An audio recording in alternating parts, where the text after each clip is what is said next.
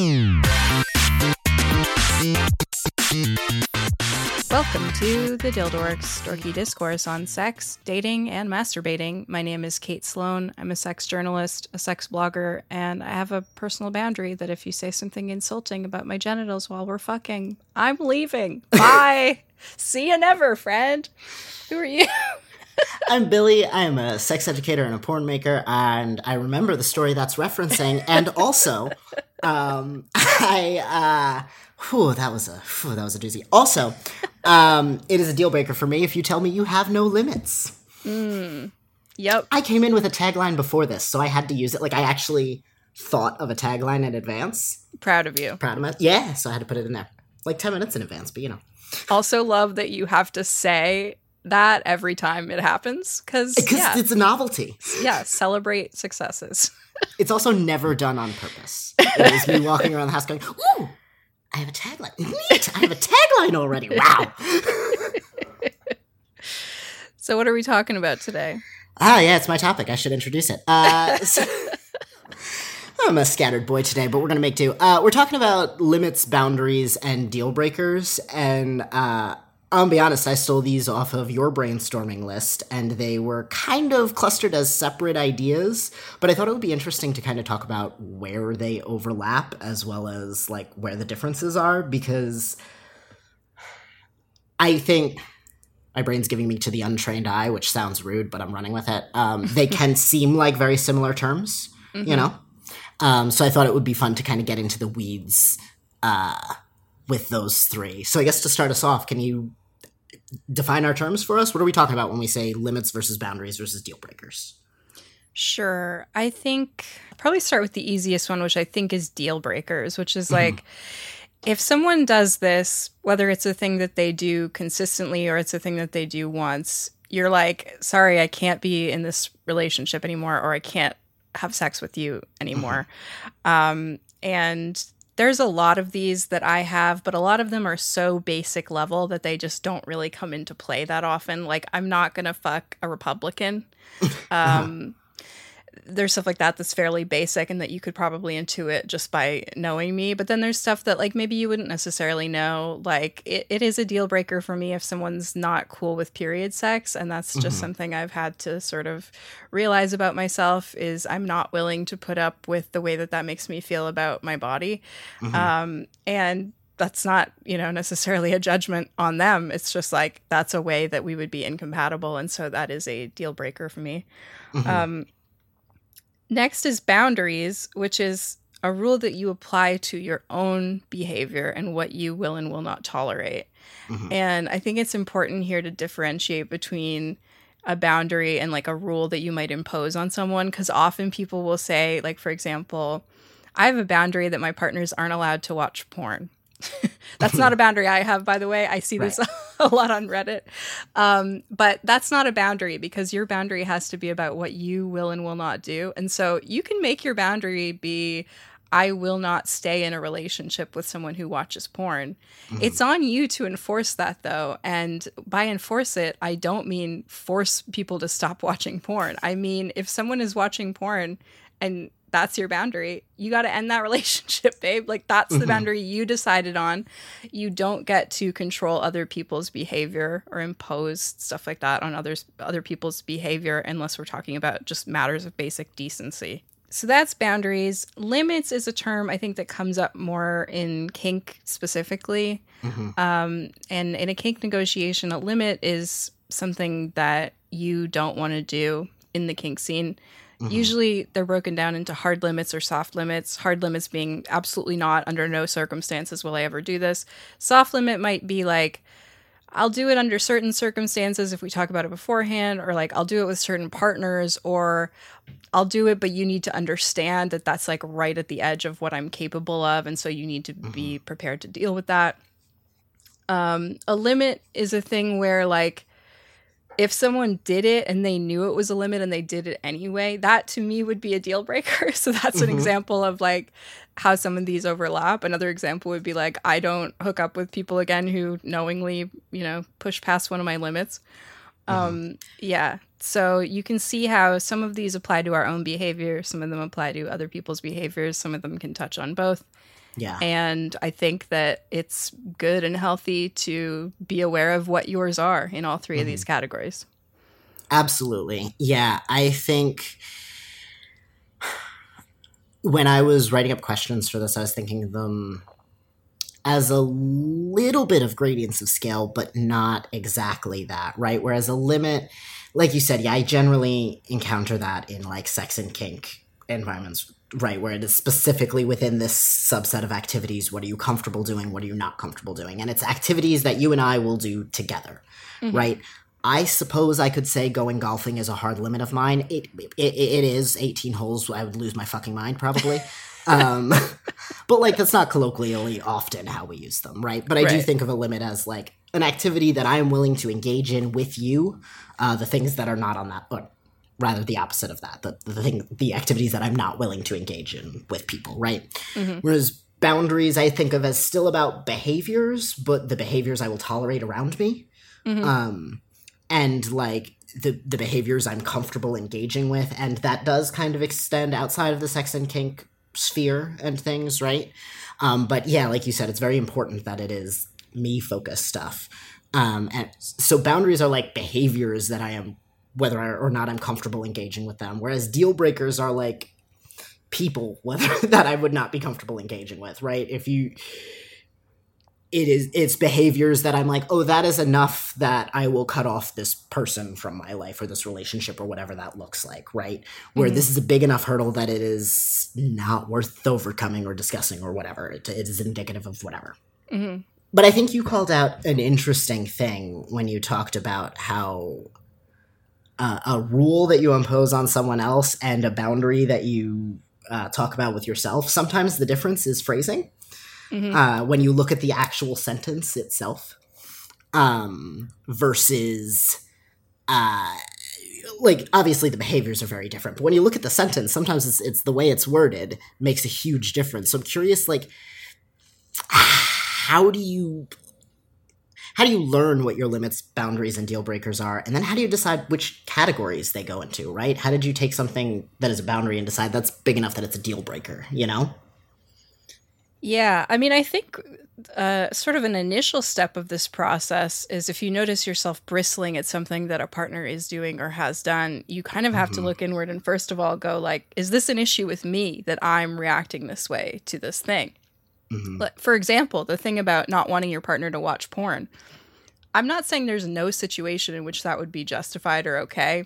And obviously it's not up to me to adjudicate other people's relationships and like whatever works for them is fine. But I do think that if you're having a very strong emotional reaction to your partner watching porn, it is worth first looking inward and being like, is this because I have insecurities about my body that maybe it would be helpful to see a therapist about or get reassurance from my partner about? Is this because my partner like cheated once before and I haven't really healed from that? There's a bunch of things that could be underlying that. And I think a lot of times people just want to jump to legislating away their feelings, which I think is a phrase that comes from Dr. Liz Powell, if I'm not mistaken. Sounds right. Which is where you just sort of like create rules and boundaries and whatnot to sort of prevent yourself from having to feel a difficult feeling. And I think in many cases, the first and most useful step here is to examine internally, like, is there anything you can do about those feelings? Assuming that the thing that you're reacting to is something that like actually isn't that bad. The next thing is like a lot of the things that I consider deal breakers, not all of them, but a lot of them are things that like I consider bad regardless of what kind of relationship we have. Like the thing about being a Republican, like I also wouldn't be friends with a Republican because they are systematically destroying the rights and freedoms of myself and many people I love and care about. It's just not something I'm willing to do. So I would frame that as a deal breaker rather than like a boundary, because I feel like boundary implies like, oh, this is just a quirky little thing about me, is I don't like it when people are voting against the rights of my loved ones. I think a deal breaker for me in many cases implies more of a moral stance on what it is that they're doing. It also may be related to things that feel very fixed in your psychology. So like, for example, for me, if I was with especially a man who had anger issues that he was not addressing, and who was like yelling a lot or getting very angry a lot of the time, like that is a deal breaker for me because of childhood trauma I experienced along those lines. And yes, theoretically, if I really cared about someone and wanted to be with them and support them through the process of getting help for their anger issue or whatever, like maybe I could work more on my trauma and whatnot. But like I've done a lot of work on that trauma and it's still just something that like triggers me and upsets me. And I just don't really want or need that in my life. Like when there are people, assuming that you could get close enough to this person with anger issues to care that deeply about them before the anger issues become a deal breaker. Which, knowing you doesn't seem super likely for you. Yeah, and I also think that there can be a thing to deal breakers and to boundaries that's about self-protection. I don't know how to explain this, but like if I didn't have a very hard boundary in mind that I don't date people who have anger issues or who yell, there's a possibility that like I might start dating someone, you know, start to fall for them, then they start yelling, and I might go into people pleaser mode or sort of just try to reason with myself internally about it and be like, well, it's not that bad because XYZ excuses, whatever, I can deal with it, or they're going to work on it or whatever. But because I have this rule in my mind that I've very clearly set for myself, like I feel much more justified, even though I'm the one who made up the rule, in being like, nope, like that's the rule. I'm not going to, you know, break that. Yeah. Yeah. As far as limits, hard versus soft limits, I think to some extent this is something that you may not entirely know until you sort of reach those limits, as we were talking about recently in the safe word episodes. There are definitely some things in kink that I knew from the get-go. I was like, I have no interest in that, and that sounds horrible to me, and I don't want to do that. But there are also plenty of things where like, oh, that sounded kind of cool. Maybe it looked cool in a story I read or a porn scene I saw, or even in a fantasy I had. And then I try it, and I'm like, oh, nope, actually, whether for physical or psychological reasons. And at that point, you maybe want to think about, is this a hard limit or a soft limit? And again, that may not be something that you really know. I know that a lot of kinksters have things that they initially put on one of those lists and then end up moving it over to the other one, or vice versa, you know, go back and forth, because it might just really depend on where you're at in your life. Yeah, the barrier between hard and soft limits for me is pretty ephemeral and fuzzy. Generally, in conversations, I don't distinguish them all that much. For me, it tends to be more, here's the thing I hate that you can do, and here are things I hate that you can't do. Right. And the things I hate that you can do is usually within the context of, you could pepper them in. Like, that is not, like, we're not focusing a thing around this unless we're, like, really trying to do something, you know? For me, soft limits is actually more of an internal list of, like, if are you qualified to be offered my soft limits as well as the low key stuff, like the easier stuff I'm into, right? Like impact. If I feel comfortable negotiating a scene with you, I probably feel comfortable negotiating an impact scene with you, right? Whereas my soft limit list is like, no, these are people that I like trust and like are looking for some like a scene with more connection, but also someone that I know will like hold space for me to do something hard, right? That's limits. I want to jump over to deal breakers because I think what you were saying about it being linked to like morality or like my own personal ethical code, I think is certainly part of that, right? There is a big cluster of deal breakers for me that it is like, no, we have disparate views on like pretty core things for both of us, and we feel really strongly about them, and like our own personal ethics are in opposition. A relationship is just like that's not a steady foundation for any sort of relationship, right? But I have other stuff in there that is less of a moral judgment and more of a that's just like super not compatible with me. I'm just not gonna have a great time with that.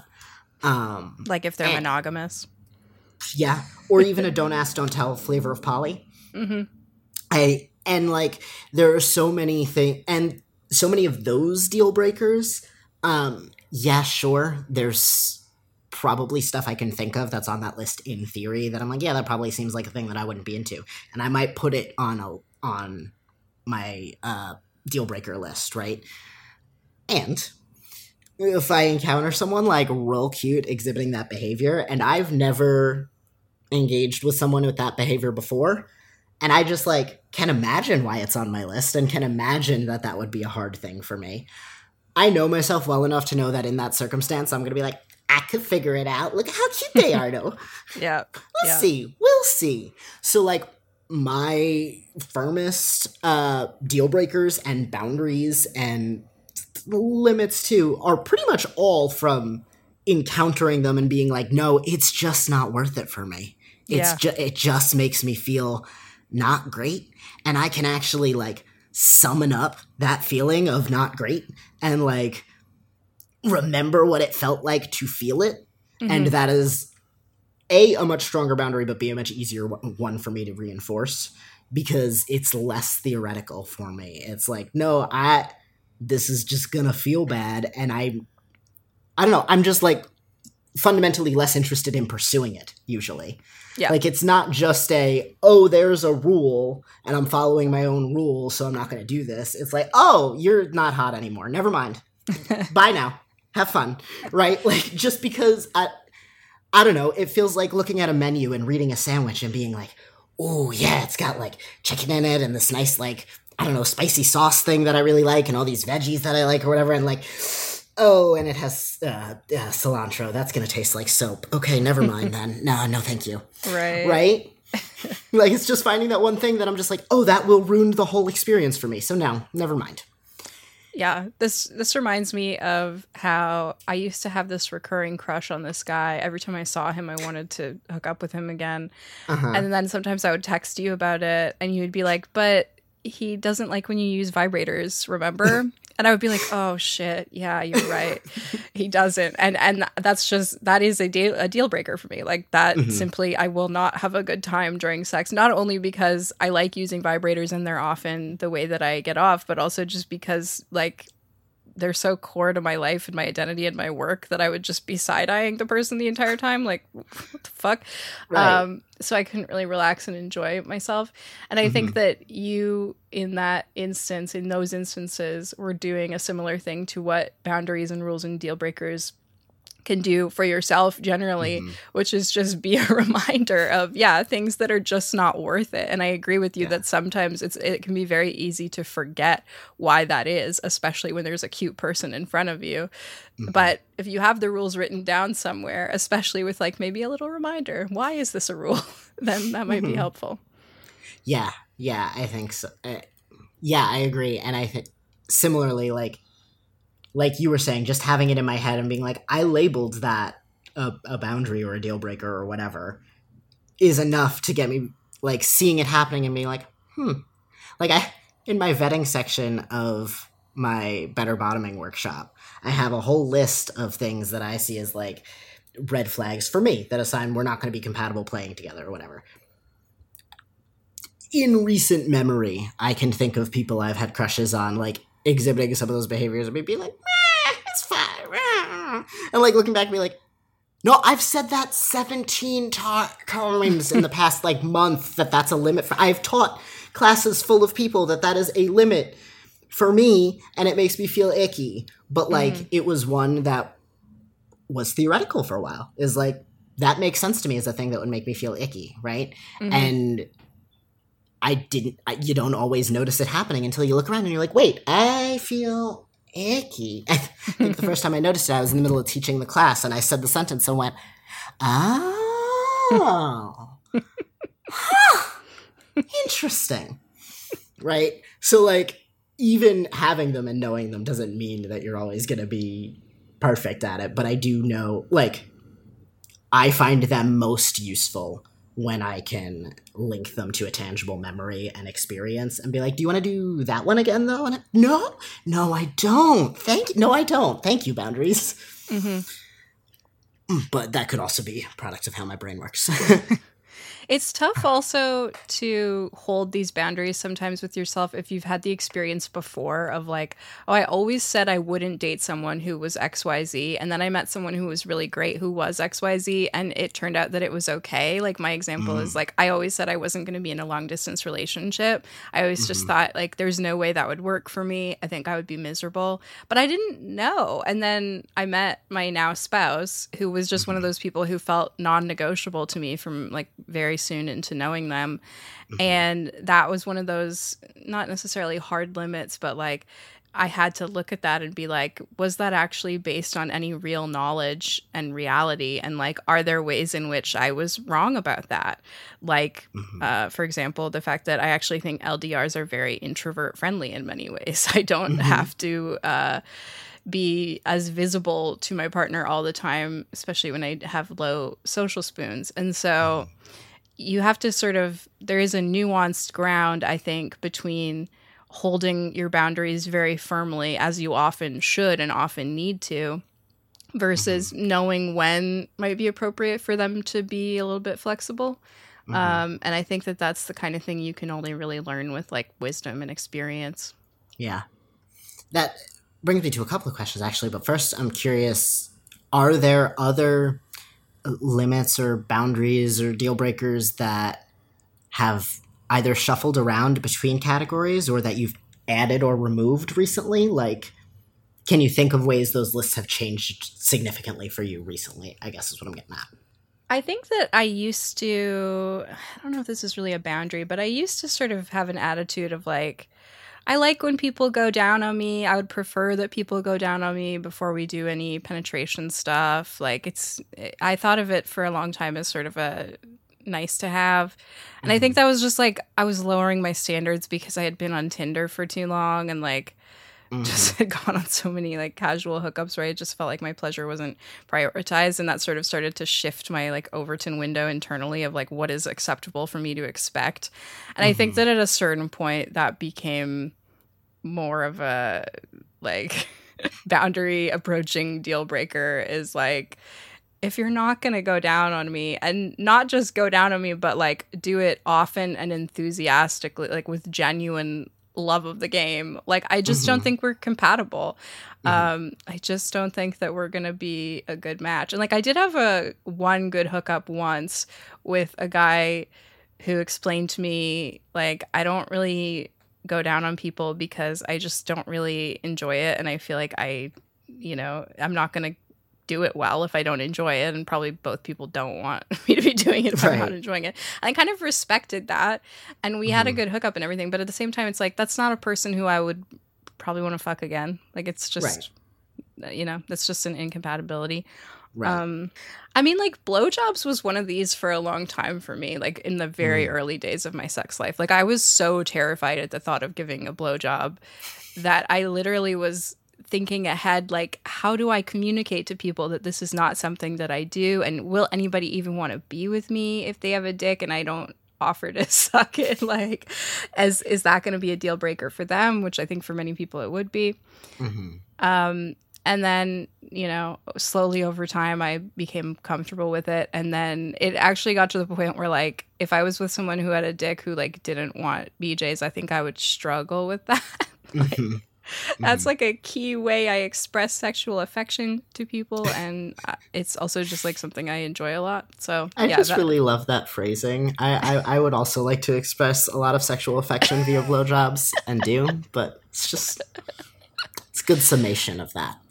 Yeah, well, it's like, the reason I phrase it that way is it's like, if I'm with someone who has a dick and we're like rolling around in bed together doing stuff, and I'm like overcome by this feeling of like, you're so hot and I want to show that to you and like make you feel good and show you how attracted I am to you and how much I like you, like, BJ's right at the top of the list. Yep. I'm with you. And on so that, if that's taken away, it's sort of like, I once dated a guy who was so into giving head that he said, if someone said that I wasn't allowed to give head anymore, like, you might as well just cut my dick off. Like, it's like that level of like, I would be, my sexual performance and enjoyment would be affected. And I was like, yeah, I get that. Yeah, can empathize.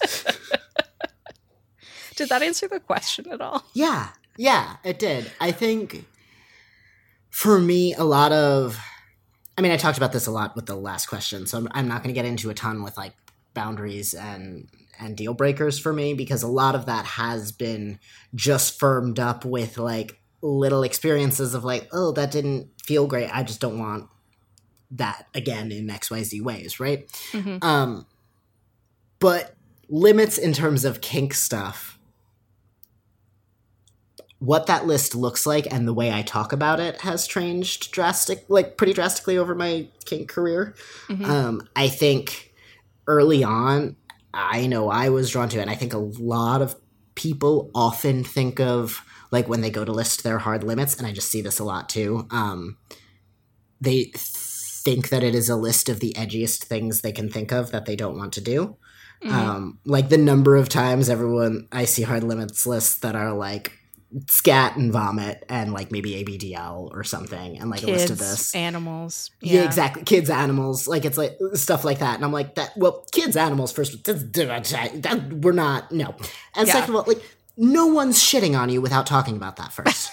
Like, I fucking hope not. Yeah. Right. Like, it always seems a little baffling to me that, like, when you get a hard limits list that is like those 5 or 6 things, like, if you put age play and stuff on there, I'm like, I have learned things about you. But beyond that, most of it, I'm like, that tracks for me. You know? I'm like, not that it's not a hard limit for everyone, but, like, I don't know. If we've just met and you're listing off your hard limits, I'm like, yeah, I wasn't planning on shitting on you tonight. I know. Right. So I think the thing, like, the way my limits list has changed most is the number of, like, little things that I have put on there that aren't, like, super edgy or super intense or whatever. Because, I don't know, it feels like when your list is those things, you're flexing, like, because I'm into everything else. Right. Like, it feels like the equivalent of I have no limits, you know? Yeah. Because you're within this standard realm of deviation with kink. And again, that's not to say I don't know scat fetishists. Like, it is an absolutely fine thing to be into. And the average person is not going to assume you're into it. Like, that's not the information they're asking for when they say hard limits. So putting things on there like, don't fuck with my nipples, which is floats between hard and soft limit depending on who you are, right? Because my brain will be focused on thinking they're going to fall off instead of paying attention to other things. Like, it's not, you know, so there are things on there that are more, like, nuanced and specific to me. There are, like, words on there that I don't love, you know? I don't love being called beautiful for gender reasons and things. Like, so I think feeling more comfortable putting things that feel lighter, with the biggest air quotes in the world, on my hard limit list without it making me seem like less of an edgy kinkster,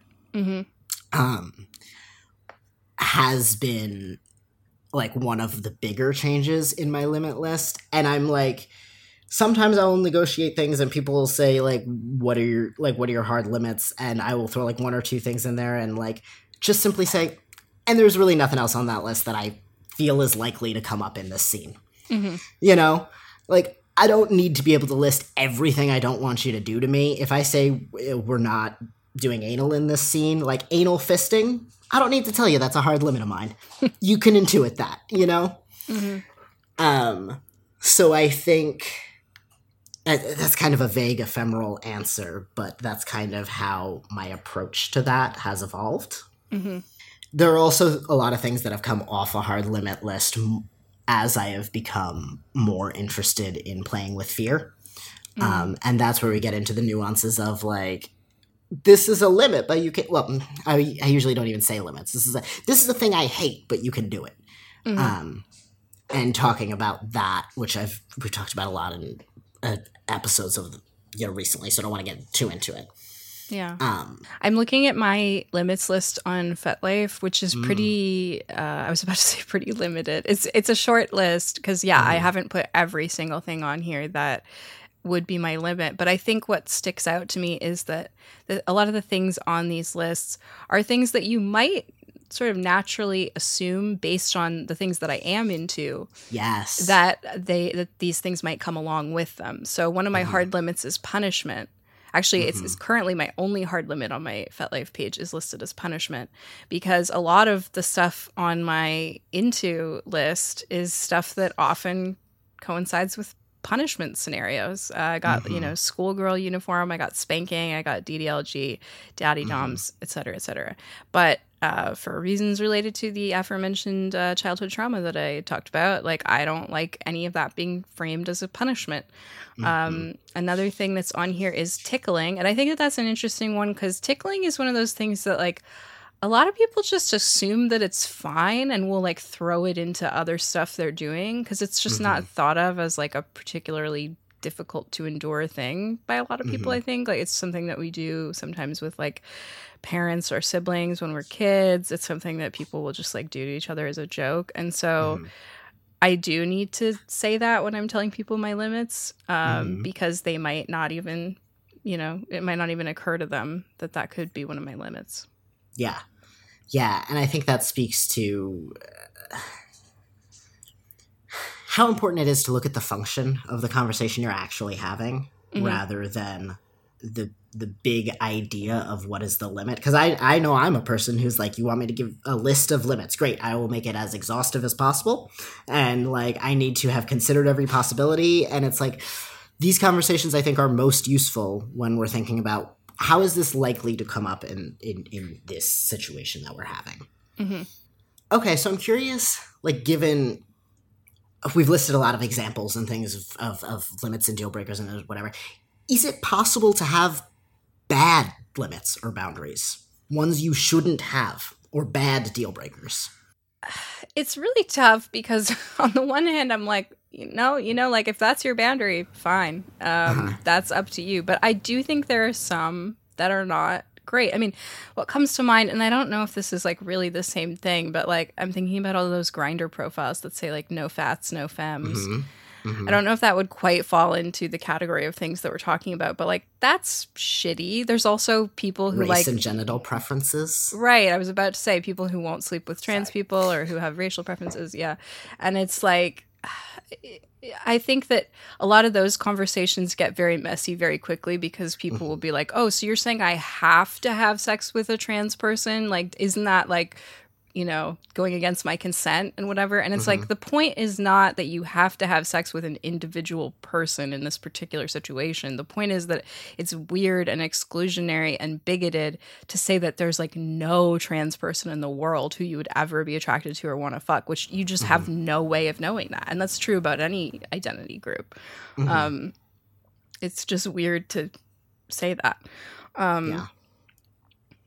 But at the same time, of course, like, obviously we can't force anybody to have sex with anybody else. That's not what we're trying to do when we encourage people to think critically about these sorts of rules that they set for themselves. Another place that I see it coming up is, like, body type preferences, and that's, like, gross too. Like, you can, I guess, have those internally if you insist, but, like, the act of sharing them or mentioning them to people is just like, why? That's gross. I think that more often what is the issue, rather than the boundary itself, is the way in which it's quote unquote enforced, or the way in which it's talked about. Because yes, boundaries do apply to your own behavior. Like, I won't date someone who whatever, but I think oftentimes people end up using them coercively, where it ends up sounding to the other person more like you have to not do whatever, or I'm leaving imminently. And I do think a lot of people unfortunately use them in that way to sort of, like, gain leverage and power over their partner and get their partner to do whatever they want them to do. I see this a lot on Reddit in situations like, for example, my boyfriend says that he won't be with someone who doesn't give head, but, like, I don't want to give head. Like, what do I do? And it's really tough because in an ideal world, we all would have the agency and the confidence to be able to just hold our own boundaries and say, like, okay, like, if you want someone to give you head and I'm not going to do it, then, like, we should break up. But in reality, like, that's just so hard. Like, so many of us have people pleasing tendencies due to past experiences. So many of us are, like, maybe anxiously attached or have a deep fear of abandonment. And so we're willing to set aside our standards in order to quote unquote keep someone. And so I think it's worth thinking critically about not only, like, what your boundaries and deal breakers are, but, like, Are you employing them in shitty ways? Like, I think it's a very slippery slope. It's a very easy mistake to make. I probably have made this mistake from both sides at different points in my life. But you gotta think about it. And I think it's also important to be aware of when people in your life might be framing their boundaries in a way that's not great for you. Yeah. And that doesn't necessarily mean that everyone who has that same boundary is bad. Just like, don't be shitty about it. Yeah. I mean, okay, so I can speak to the trans and genital preference thing. Most clearly, I have no interest in forcing anyone to fuck me or whatever. Like, I don't care. And you'd be having better sex if you considered trans people. I'm just saying. That seems like a problem on your part. You just cutting yourself off. So like, I think there are. I have many thoughts, and I have to put them all into an order that is understandable to the people listening to this. So the one thought is like the cluster of thoughts around like thought crimes, right? I don't care what's in your head. I don't care what you're thinking. Whatever. What you're thinking can't harm me. What you're thinking can harm you. So it is worth interrogating those things. Could you be having better sex with trans people? But like also... what impact are you having on your sex life in general? If you've got no fats, no femmes on your Grindr profile, how do you feel about your own body? Right. How much time do you spend making sure you're not fat or too femme? So like, look at your attraction preferences and like, what kind of ecosystem is that creating in your brain? With all these boundaries and limits and deal breakers and stuff. You're so right, and yet it's such a hot take, but I completely agree with you. And people do not realize how much they are telling on themselves with this shit. Right. And then, like, the barrier for me is when it starts falling out of your face. Yeah. Or thumbs, if we're talking the internet. But that's when it becomes harmful to other people, because not everyone is going to be capable of looking at that and saying that's a you thing. They're going to see that and be like, I am fundamentally unattractive, right? Right. Especially in if we're talking about any kind of marginalized communities that are already devalued, Or it'll just normalize that type of bigotry to them. Yes. And be like, I can do that too because somebody else was doing that. Right, exactly. So, like, that's where my big issue is, right? But that brings me around to, like, almost the other side of this question, right? If you are a person receiving someone's boundaries, limits, deal breakers, right? They're communicating this to you. Is it ever okay to question them or interrogate them or slightly push back on a boundary you've just received, someone's just articulated to you? And how? How do you do that, if it is? Yeah, I think there's definitely a spectrum of this. I think that asking clarifying questions is usually okay. Like, you might wonder, well, does this boundary apply in all situations or only certain ones? And what do you mean exactly when you say whatever? I think that that's worth checking in on. And this is asking clarifying questions when you actually have confusion, because I also think clarifying questions are an interesting tool for where you're like, I feel like I actually know the answer to this question, but have you considered this corner of it? Yeah, a little bit of Socratic method. Yeah, exactly. I think it's also sometimes fine to ask somebody like, oh, like, why do you have that boundary if you don't mind sharing? Like, is there something that happened? Because that might inform the way that you approach it. It also might not, and it might be personal, which is why I usually like to phrase stuff like this. Like, if you're comfortable sharing it, it's totally fine. If not, a lot of caveats. I think that whatever comes to mind for you when you hear that boundary that makes you go like, ooh, that might not work for me, I think you can ask about whatever that is, because it really is better to clear it up in advance rather than just like let things fester or let things get to a point of like, yikes. I like if someone said that they had a boundary that was gonna bother me, like for example, if I was with someone and they like for the first time and they said like, I have a boundary that like I don't go down on people, I might say something like, oh, like that kind of sucks because like I really typically only enjoy sex with people who go down on me. But like, Mm-hmm. depending on how willing I was to like work something out with the person, it's possible that we could have a little conversation about like, well, what do I get out of someone going down on me that I feel like I need, and what other ways can we accomplish that, which might be like them being close to me while fingering me with very lubed fingers or something like that. But yeah, I mean, I think it's valid to ask like clarifying questions and to be curious about it. It's just that you also have to be willing to accept if it's something that people don't want to talk about in too much detail, because a lot of times these are related to like terrible past experiences, and people may not want to get into it. And you do also want to be careful about your phrasing, because asking clarifying questions, as you said, like sometimes sounds like it sometimes is skepticism about the boundary itself. And like whether or not the boundary is quote unquote valid or good, like the person is not necessarily going to like feel comfy around you or trust you if they feel like you're pushing back before anything even happens. Yeah. Yeah, I agree. I think so.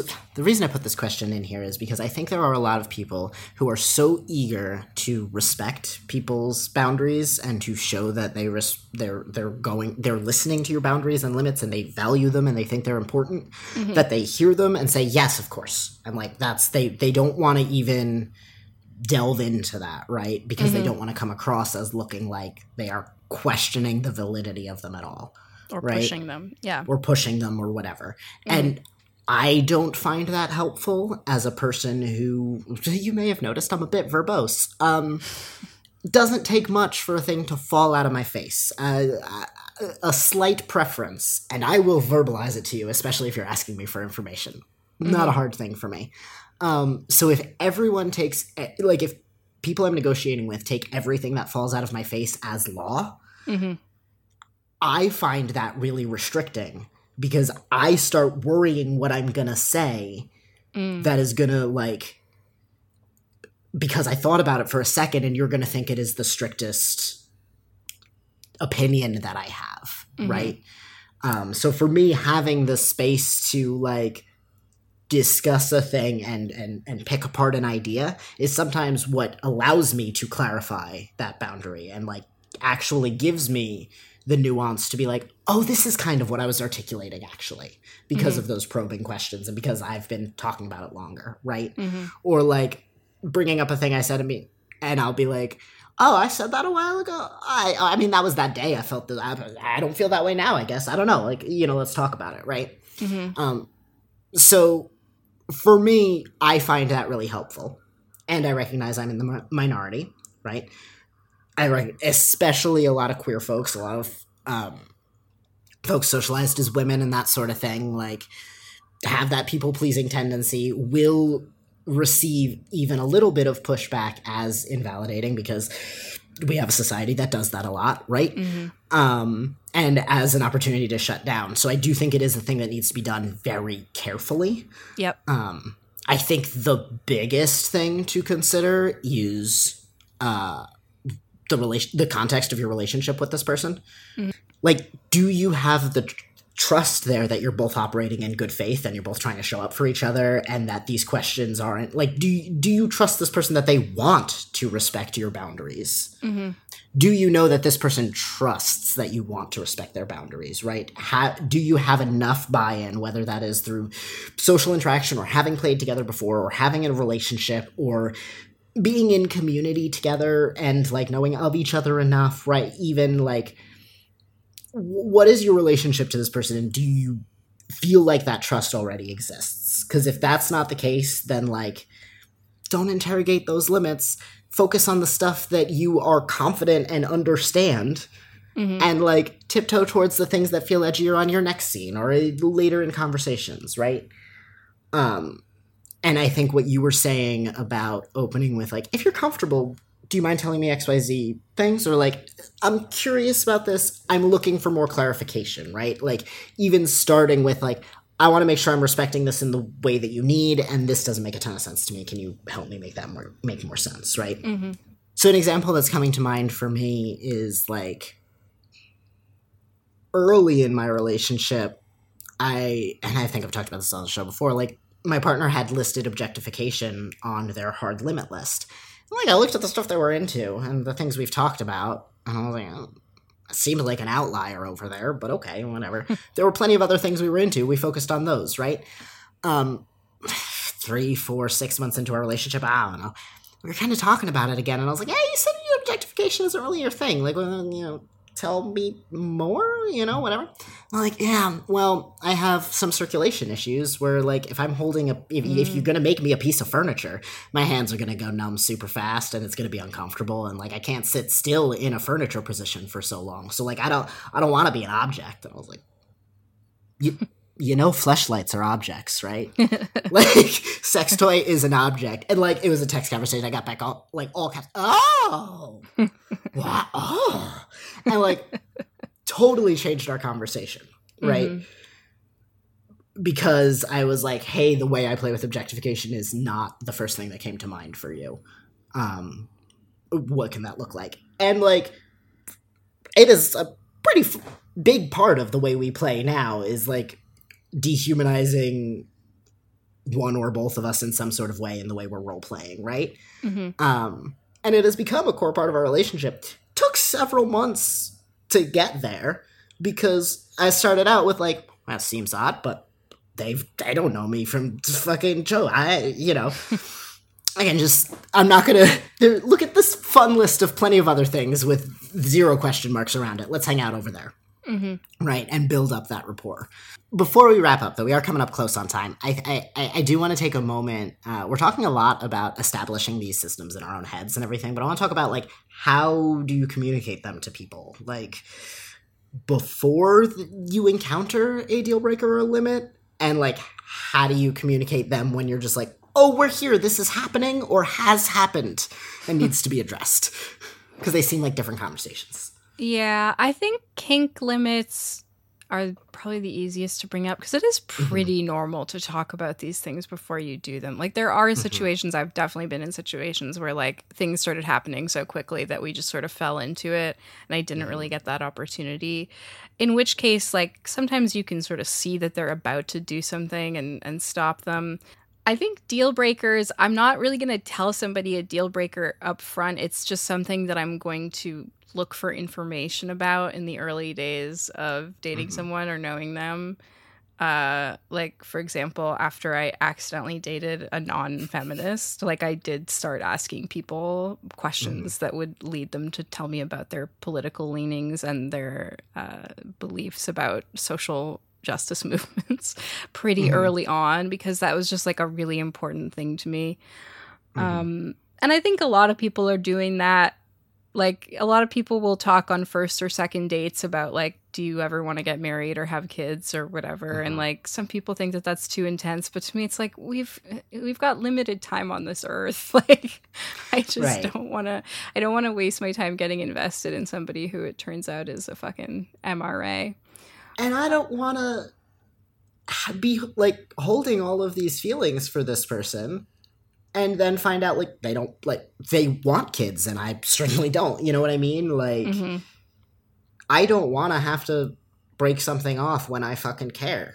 Not that I don't care about the people, but you know what I mean? Like, yeah, it's the time, but it's also, like, that's gonna hurt me more and you, but, like, why am I gonna set myself up for heartbreak? Like, that's silly, you know? Yep, totally. I think for me, oftentimes boundaries come up in conversation when someone has crossed them. And, you know, depending on what it is, that can either be really bad or it can be just like a little bit of like a, oops, sorry, didn't know. So if it's something where, like, it would be really, really bad for you or for the relationship if they did it, like, maybe you want to bring it up in advance. But like something happened early on in my relationship where, like, we would be having these phone calls almost every night, but then when my partner would go out, they would, like, not tell me when they were gonna be getting back home, and so I would just sort of, like, be waiting by the phone all night. And I realized after this happened a few times, I was like, this makes me feel terrible about myself, and it makes me, like, waste my night because I don't start anything that's gonna take longer than, like, 20 minutes tops because I don't want to, like, have to stop it. And so I was like, hey, like, I don't know if I'd call this a boundary necessarily, but like, here's a thing that I would like it if you would do, because I get sad when you don't, is just like, let me know what your ETA is. And that was an example of like something got crossed and I didn't know how much it was going to bum me out until it happens. And that is often what happens. And I think that a lot of times, for myself and for many people who have people pleaser tendencies or trauma or other stuff that sort of fucks with your emotional regulation, it can take a little while before you realize that something indeed was crossed. Like I sometimes will take like a day or two after somebody hurts my feelings or oversteps a boundary, before I'm able to maybe text them and say like, hey, like it kind of wasn't really cool when you did that. And like, you know, maybe we could take XYZ measures next time to make sure that that doesn't happen. And I always find it helpful to sort of gather my thoughts on that type of conversation rather than trying to have it at the moment that it happens, because I'm just not going to be as articulate. I find if I try to set a boundary in the moment that it happens, a lot of the time I'm so upset that like I end up putting a lot of blame on them, even if it's something where like they couldn't have necessarily known. And that's not really a good place to have those conversations from. Especially when it's like a boundary I have that I know is like kind of weird or kind of unusual, that like they would have had no way of knowing that they were about to overstep it. Yeah, absolutely. Yeah, I think boundaries, especially in this instance, is one of the fuzzier ones for me, because I know, because I also like, it is a thing I often recognize in the times that they are violated, right? Sometimes they'll come up in conversation just in like talking about relationship styles or past relationships or preferences and that sort of thing. Like they are things that I have conversations about, but I do also think it is easy to experience a circumstance, have a feeling, and I'm not going to say invent a boundary. I also don't want to say discover a boundary, because it feels somewhere in between there. And this isn't a judgment thing. This is me raising my fucking hand and looking at my own memories of like things that I've done, right? Where like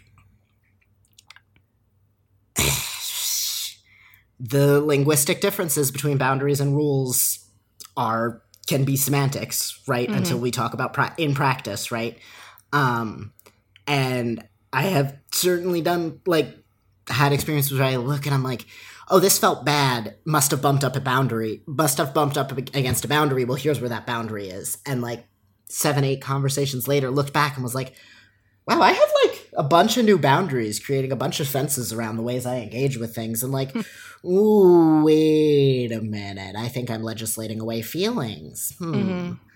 Right? So like, it's just to say things are complicated. I don't know that there's more of a takeaway than that. You know what I mean? Like, yeah.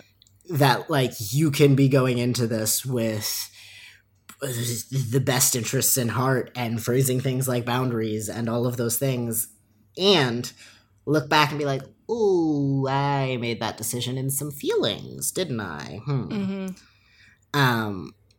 So I do think they are like, all of these things are something that is worth like continuously checking in with yourself about and with your partners, and like interrogating them with people that you trust to be interrogating them in good faith with you. Even if that, for many of us, that is a journal entry somewhere. For me, I'm not going to get to the root of thought until I'm talking to someone about it. I'm probably not, you know? So like understanding where you have space for that. Yep.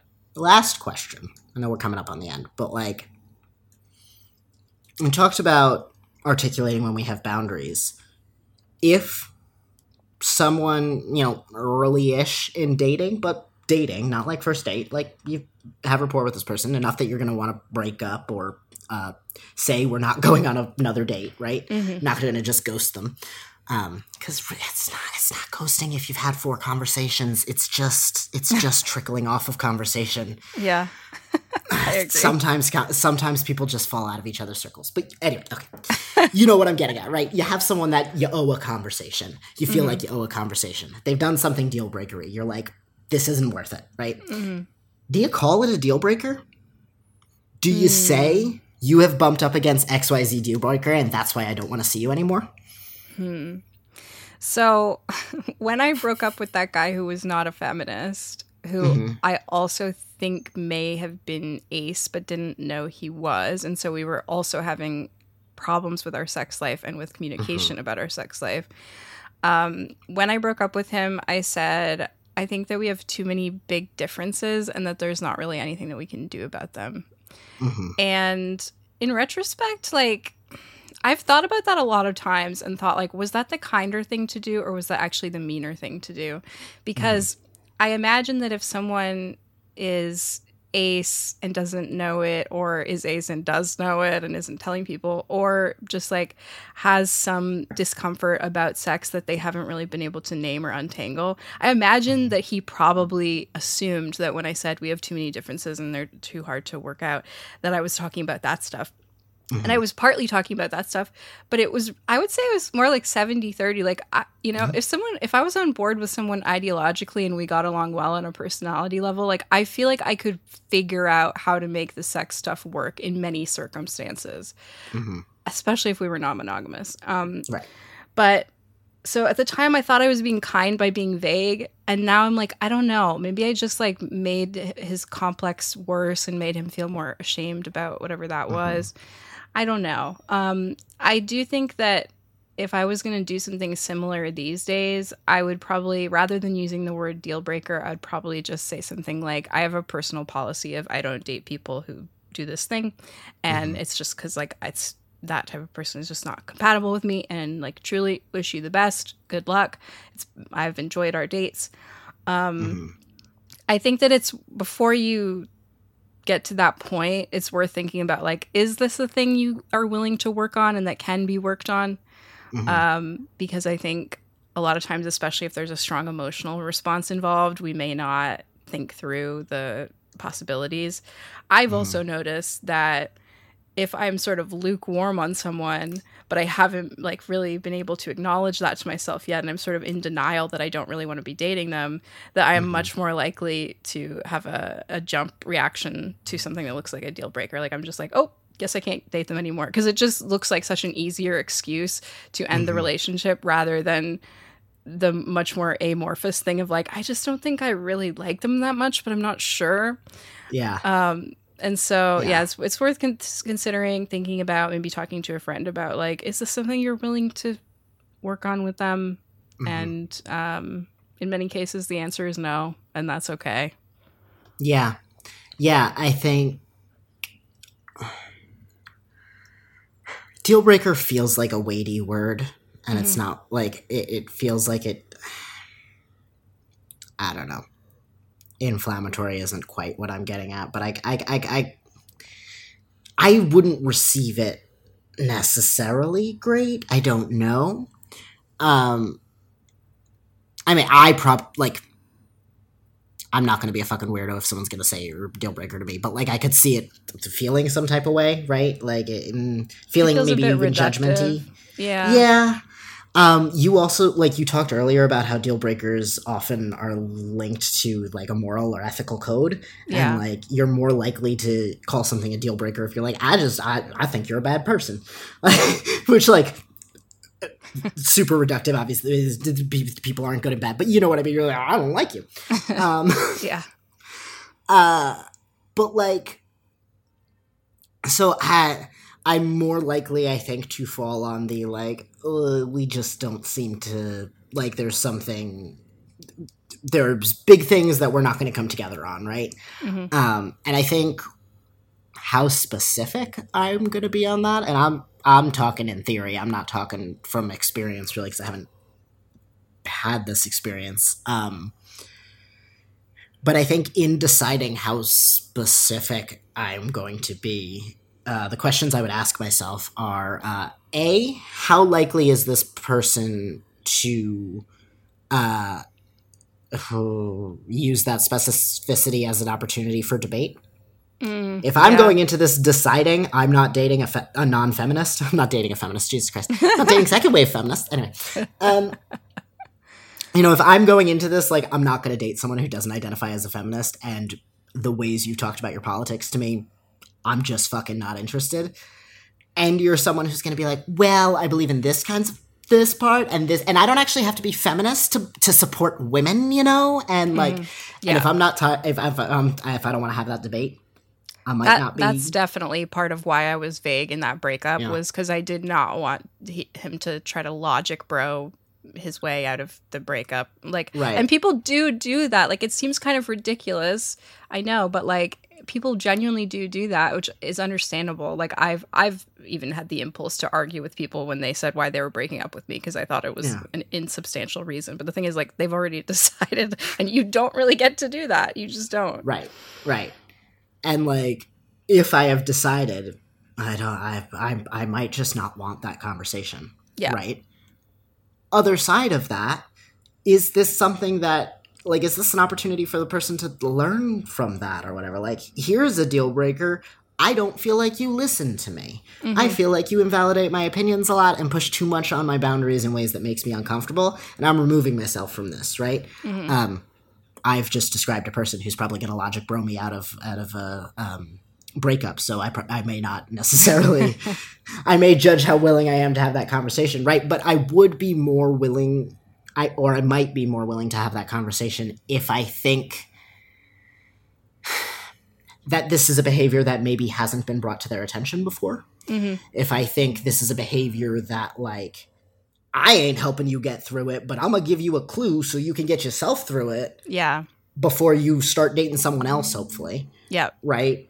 If I'm like, you are causing harm with this behavior, right? And I feel safe enough to be the one to tell you that. Yeah. Like, those are the circumstances where I'm more likely to be like, no, I'm breaking up with you because you pulled some wild shit. Mm-hmm. And you need to think about it. Yeah. But I don't think you owe anyone that conversation. Mm-hmm. I just think those are the times where, like, I am more likely to be more explicit. Yeah. Yeah, I agree. I think that I have sometimes felt a moral responsibility to tell someone that they were being shitty. Because, yeah, truly, people often don't know what they're doing. Even, like, fully abusive people, like, still, for the most part, like, tend to see themselves as in the right. And the good guy and whatever. And, you know, terrifying thought. I know. And someone who works so hard to be a decent human. God, stuff of nightmares. Anyway, I know. And the thing is, like, it's not as if you, like, one person breaking up with them over a behavior like that is necessarily going to change everything or fix everything. But I do think that if you're getting that feedback repeatedly over, you know, years, that it will at least contribute to you thinking about it a little bit more deeply. And we talked extensively on, like, our last series on breakups about, like, the question of, do you tell someone why you're breaking up with them? And I think in many cases it's just needlessly hurtful, but sometimes there are those cases where by telling them you may be preventing the hurt of someone in the future. And yeah, I think that that's, like, a trade-off that's worth making in many cases, as long as you feel like you're physically safe, right? Like, yeah. And that's always kind of a scary part of breakups, but yeah. You know what I'm also thinking about in this moment is, I said I might avoid having this conversation if I think the person's gonna, like, try and logic blow me out of it or whatever. There is a side of that, though. Like, if I'm gonna raise this behavior and you're gonna throw a tantrum about it and whatever that looks like, you know, again, providing I feel safe, that actually might make that easier for me. If I'm like, I'm breaking up with you because of this behavior, and then you start exhibiting this behavior, and I'm like, yeah, see, look at you. Anyway, I don't feel bad anymore. Look at you still doing it. Look at you, you know, which, frankly, is a person who, like, has had a hard time having those conversations. Like, I don't know, there have been times where I've had conversations like that, and the person starts doing the thing, and I'm like, oh, yeah, this is why. This right here. And sometimes that's all it takes for me to feel much more confident in my side of what I'm doing, right? Yeah. Because it's so easy for me to be like, I'm breaking up with you because I saw this behavior and it feels bad. But like, I don't know, maybe it's my reaction to it, or maybe it's like pushing my stuff, or maybe you weren't really acting that way. It was just my misread of the situation. And if I'm having that conversation and watching it happen in front of me, all of that disappears. All of that. I'm like, oh, look at this. Look at you showing me why I made this decision. Okay. And there are not many relationships, but a couple of times where I've left on like kind of a fighting note and had that kind of experience. I've been like, I feel totally okay about being the one who walked away here. I feel so much better about this. Yep. Because having that like, wow, I came to you and I was like, I'm done. I can't do this. And you still kept doing it. You really are just like this. Okay, cool. Yeah. It's just, all right. I don't know. Should we wrap it up? Yeah, I think so. Okay. Thanks for joining us for this episode of The Dealbreakers. I've been Kate Sloan. I have a blog at girlyjuice.net. I have 2 books out, 101 Kinky Things Even You Can Do, and 200 Words to Help You Talk About Sexuality and Gender. I have a weekly newsletter that's at katesloan.email where you can sign up for $5 a month or $50 for the year. The most recent one of those was about wet dreams kink, which is something that I've gotten into lately. I'm also going to talk about that on the bonus episode this month. And I'm on Twitter and Instagram at girly_juice. Where is your stuff?